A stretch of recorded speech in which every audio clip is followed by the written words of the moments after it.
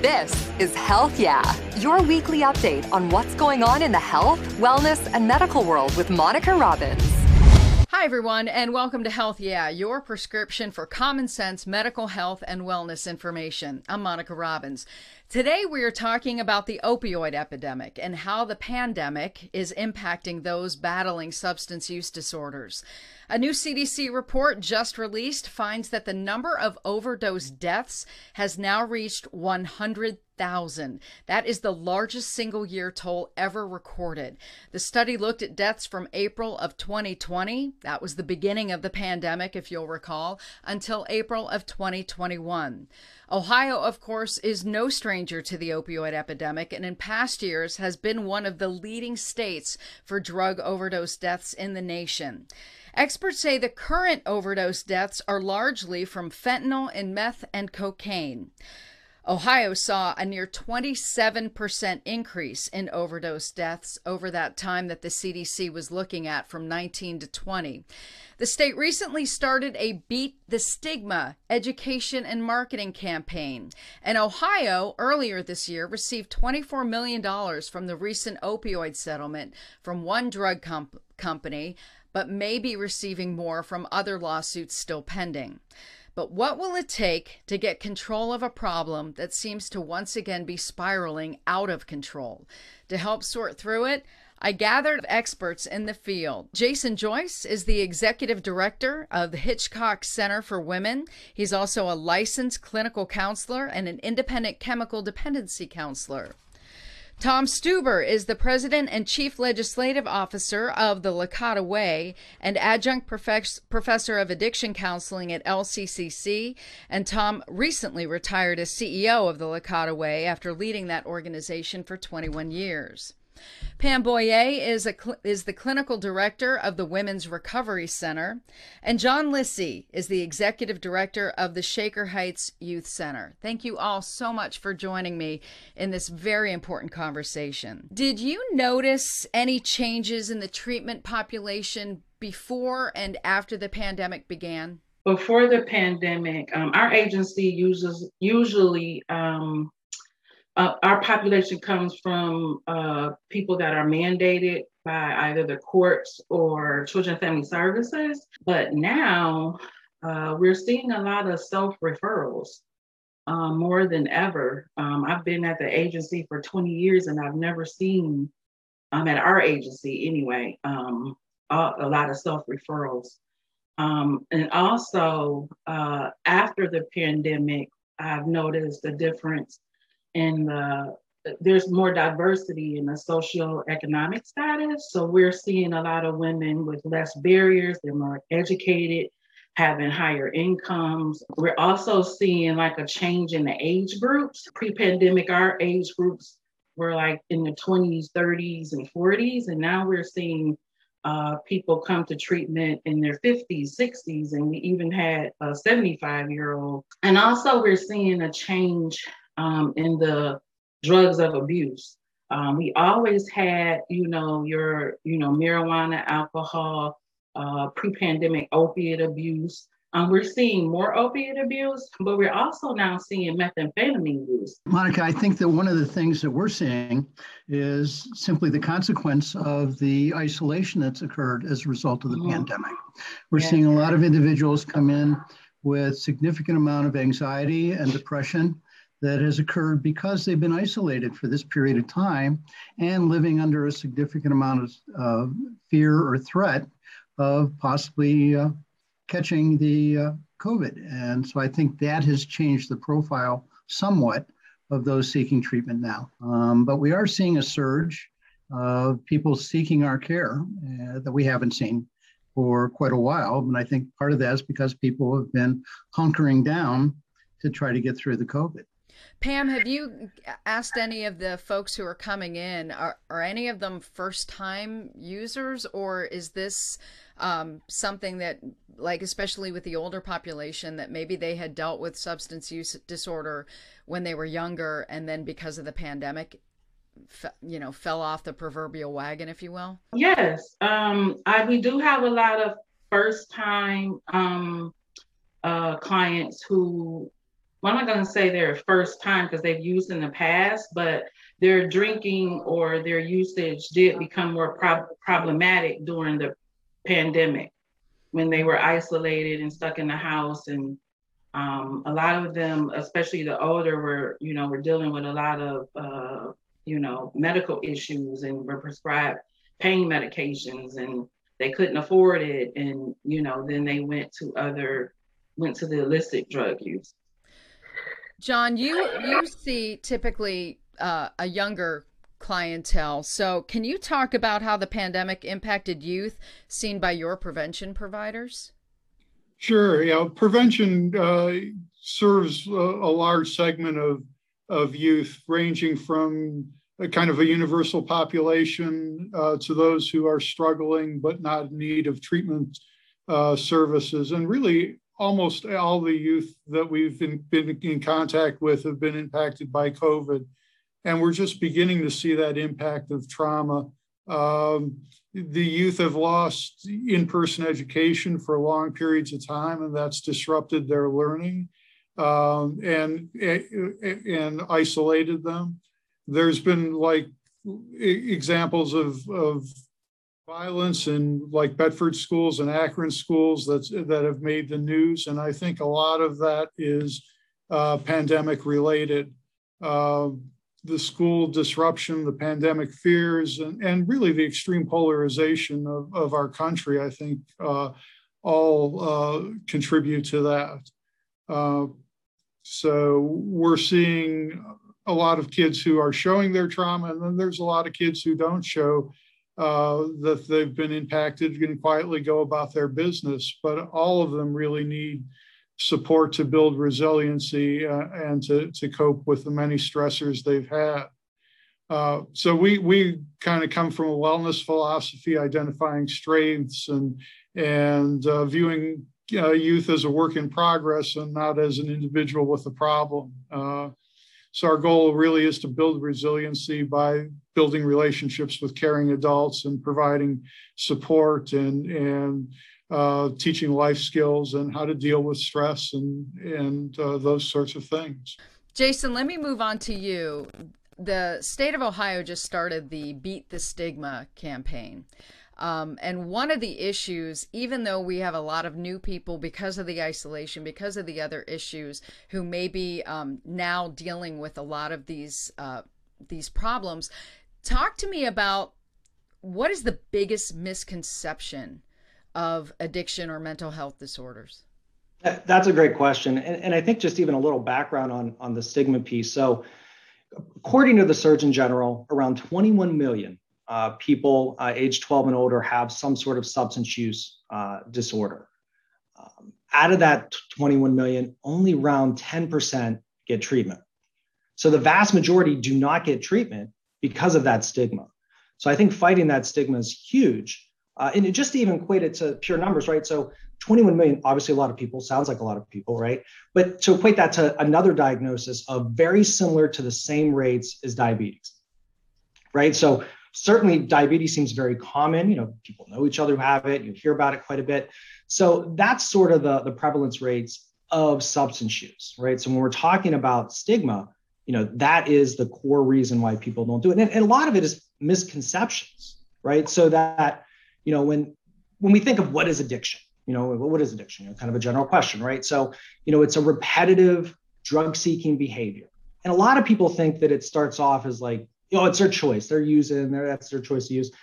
And maybe the first time that they use, but by the time they're in the throes of addiction, it's no longer a choice. And that's really what we talk about when we say addiction is a disease. That, at some point, it no longer becomes a choice. And I think really kind of having people understand that, getting out there and advocating for that, helping others to kind of get a good understanding of what substance use is will help the community at large treat this large scale issue. Yeah, one of the biggest issues, and I was very happy to hear, Pam, that you said you have a lot of self-referrals, because one thing that stigma tends to do is prevents people from seeking the help that they need. Yes, I think it is a good sign that people, I know the women, they're coming, they want help. these women are coming, they're talking about, how traumatized they were, and they just want help. And they want to have better relationships with their families and their children. And, so yeah, we are, very, very happy to see a surge in, self-referrals. COVID shutdown had a significant impact on access to care. So what procedural changes did Licata have to make to deal with that? Well, in early 2020, which was the onset of the pandemic, our first concerns were how do we keep our customers and our staff safe? So in residential treatment, we had 12 residents, and that was already a reduced capacity due to the pandemic. But we also had between 160 and 180 active customers in treatment receiving care at that time. So we implemented a number of protocols. We suspended outside visitors. We suspended home-based services, and this is when we first implemented telehealth and telephone services. We suspended internship placements through the colleges, although that was reinstated once we went to telehealth. We implemented reception and front desk check-ins, including temperature checks and CDC questionnaire, mandated masks, social distancing, and implemented a sanitation schedule where every one of our facilities was sanitized 3 to 4 times a day. And we used our transportation staff to be able to do that. And we had to adjust our human resource policies to accommodate those staff who came down with symptoms of addiction. And then March 16th that year, we sent out press releases, customer and referral source emails, social media announcements, and changed our website to inform the community that we were still providing services, that telehealth was available for some of our services, and that we had implemented all kinds of COVID protection procedures to ensure that we could keep them safe. We then had to implement a work plan where we took and reviewed every one of our staff, and those that could work from home were going to be working from home, which meant we had to establish home work offices, which were equipped with the technology necessary for them to deliver care. And at that point, we ended up purchasing 35 computers to be able to set up our clinical staff with the ability to provide telehealth. Well, at this point, we're still utilizing all of the telehealth services as available. We have started some on-site group counseling again and intensive outpatient treatment for those that have been vaccinated and are able to come and participate. But we still utilize full masks, social distancing, and have limited the amount of services that are provided on site. Give me the pros and cons of telehealth with the Women's Recovery Center. How has it been utilized, and what impact have you seen? Some didn't have computers. Some didn't have, smartphones, to receive the services. And then if they did have, smartphones or computers, they didn't have sufficient enough data plans. And then we went in, we kind of ran into other issues, some technical difficulties with, losing the connection. We tried to create the environment of having group therapy, online. So that was a challenge. And then there was the challenge of, HIPAA and confidentiality. So we constantly had to, tell the clients that they need to go find a private space. As a clinician, it was difficult for us to express warmth or empathy. It's difficult to do those things virtually. So sometimes your virtual-based conversations, may lead to miscommunications, and, clients were upset, turning off their cameras and things of that nature. So those were some of the major difficulties in the beginning that our agency had to deal with. But we implemented some rules and enforced some rules, eventually that the clients got used to. John, how about you? How did you implement telehealth, and what were the pros and cons from your perspective? From a prevention perspective, especially working with the little ones, trying to engage a kindergartner or first grader on the telephone and keep their attention for longer than 5 minutes was a very, very difficult task. With the little ones, usually if we're meeting with them at school, we're playing a game with them or doing something like that to engage them so that they feel comfortable and are able to talk. That was a real challenge. The other challenge is that we actually ended up doing a lot of in person because the children were out of school, and there were just some children who absolutely could not function at home academically. They were never on their tablets and not doing the work. So we actually implemented learning pods for each of the segments of the Shaker schools, so that some of those children were able to do some academic pieces.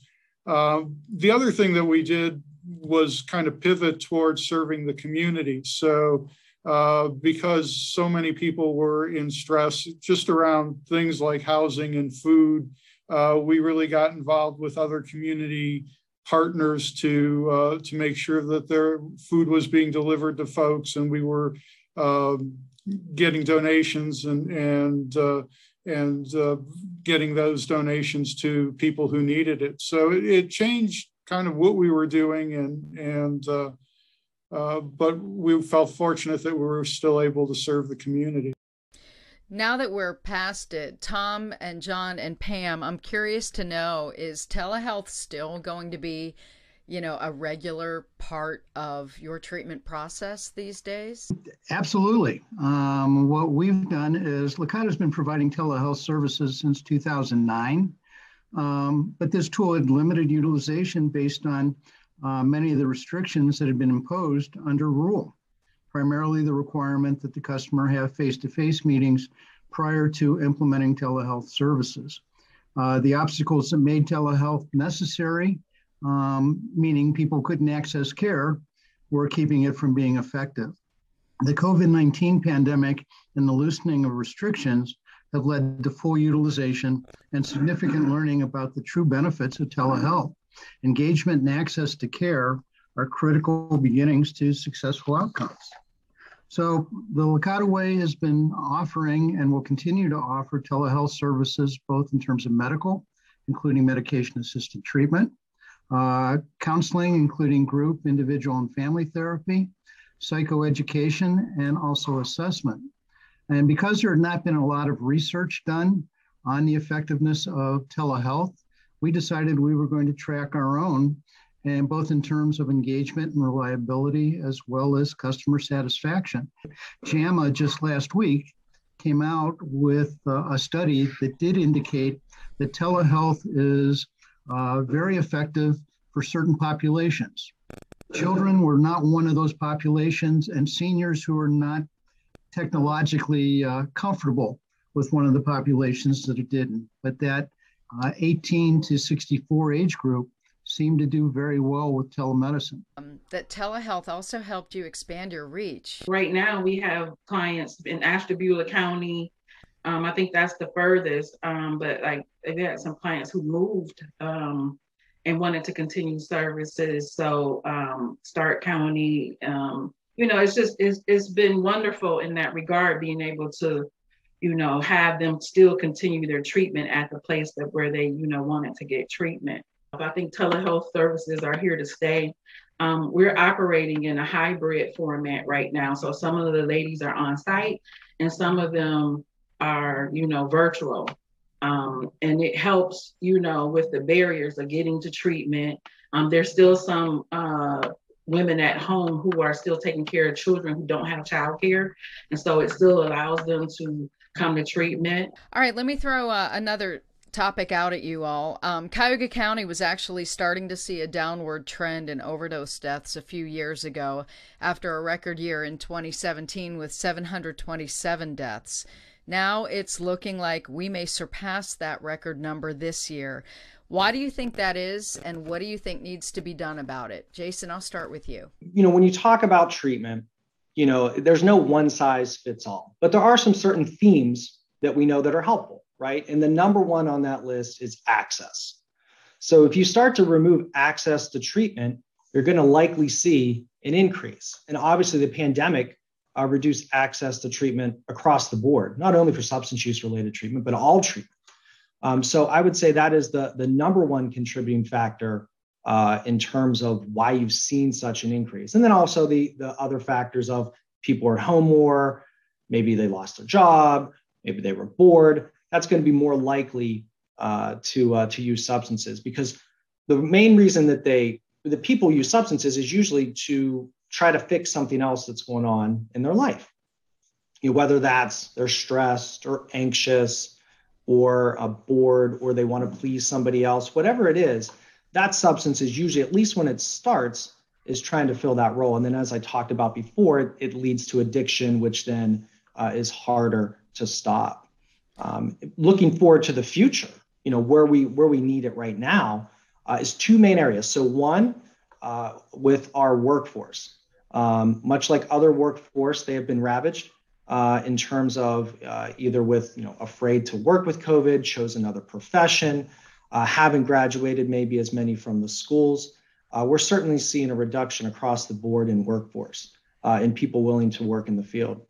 And the second one is infrastructure. As you see more complexity, whether it's with telehealth or how we deliver our services, you need more funds for infrastructure to be able to build and reach the people that you're looking out to.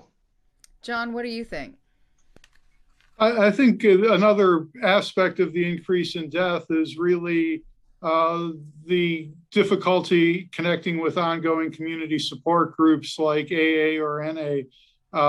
For a while, almost all meetings were virtual, and I think for many people that was interesting at the beginning, but those personal relationships, I think would help keep people sober. And that includes things like being in church or other kinds of supports. And without ongoing community support, I think it's very difficult for people who are addicted to chemicals to stay sober. From my perspective, well, we just recently started a trauma group. And so from the ladies who have been attending our trauma groups, they were, they're sharing that, being at home isolated and things like that, they were like into their thoughts and, having flashbacks and, just thinking about all the things that have happened to them. And so it kind of, made them want to self-medicate more. But I would like to see, more, women's treatment specifically. We're seeing the overdose deaths increase and the overdoses overall increase significantly. And I think the reason is that we are actually in the fourth phase of the opiate epidemic. We started with narcotics or pharmaceutical opiates. We then went to heroin. We then went to fentanyl, and now we're finding fentanyl mixed with psychostimulants. And with each phase, we found that the individual being treated has been more difficult to treat, that the addictions become stronger and more controlling. And going back to what Jason said, Jason helped the Ohio Alliance of Recovery Providers complete a survey of agencies. And what we found is that all of the agencies in OARP have significant work shortages, ranging from 4 to one organization that had 100 clinical staff that were positions that were vacant. And that we found that there were, on average, 4 months to fill a position. Well, if you've got somebody that a position that's open, a clinical position, that's 12 individuals that are not going to receive treatment that day. The addiction field, with the primary reimbursement being Medicaid, we have not seen a significant increase in rates since 2004. And if you were trying to run your household with the same money you were making in 2004, you would have a difficult position too. If you were the one who had the checkbook. Jason, I'll start with you. Where does the money have to go? I think it goes to coordination of services. I think, obviously, with workforce, but I think even more specifically with coordination of services. So we've seen some of this money at use in Cuyahoga County with the diversion center.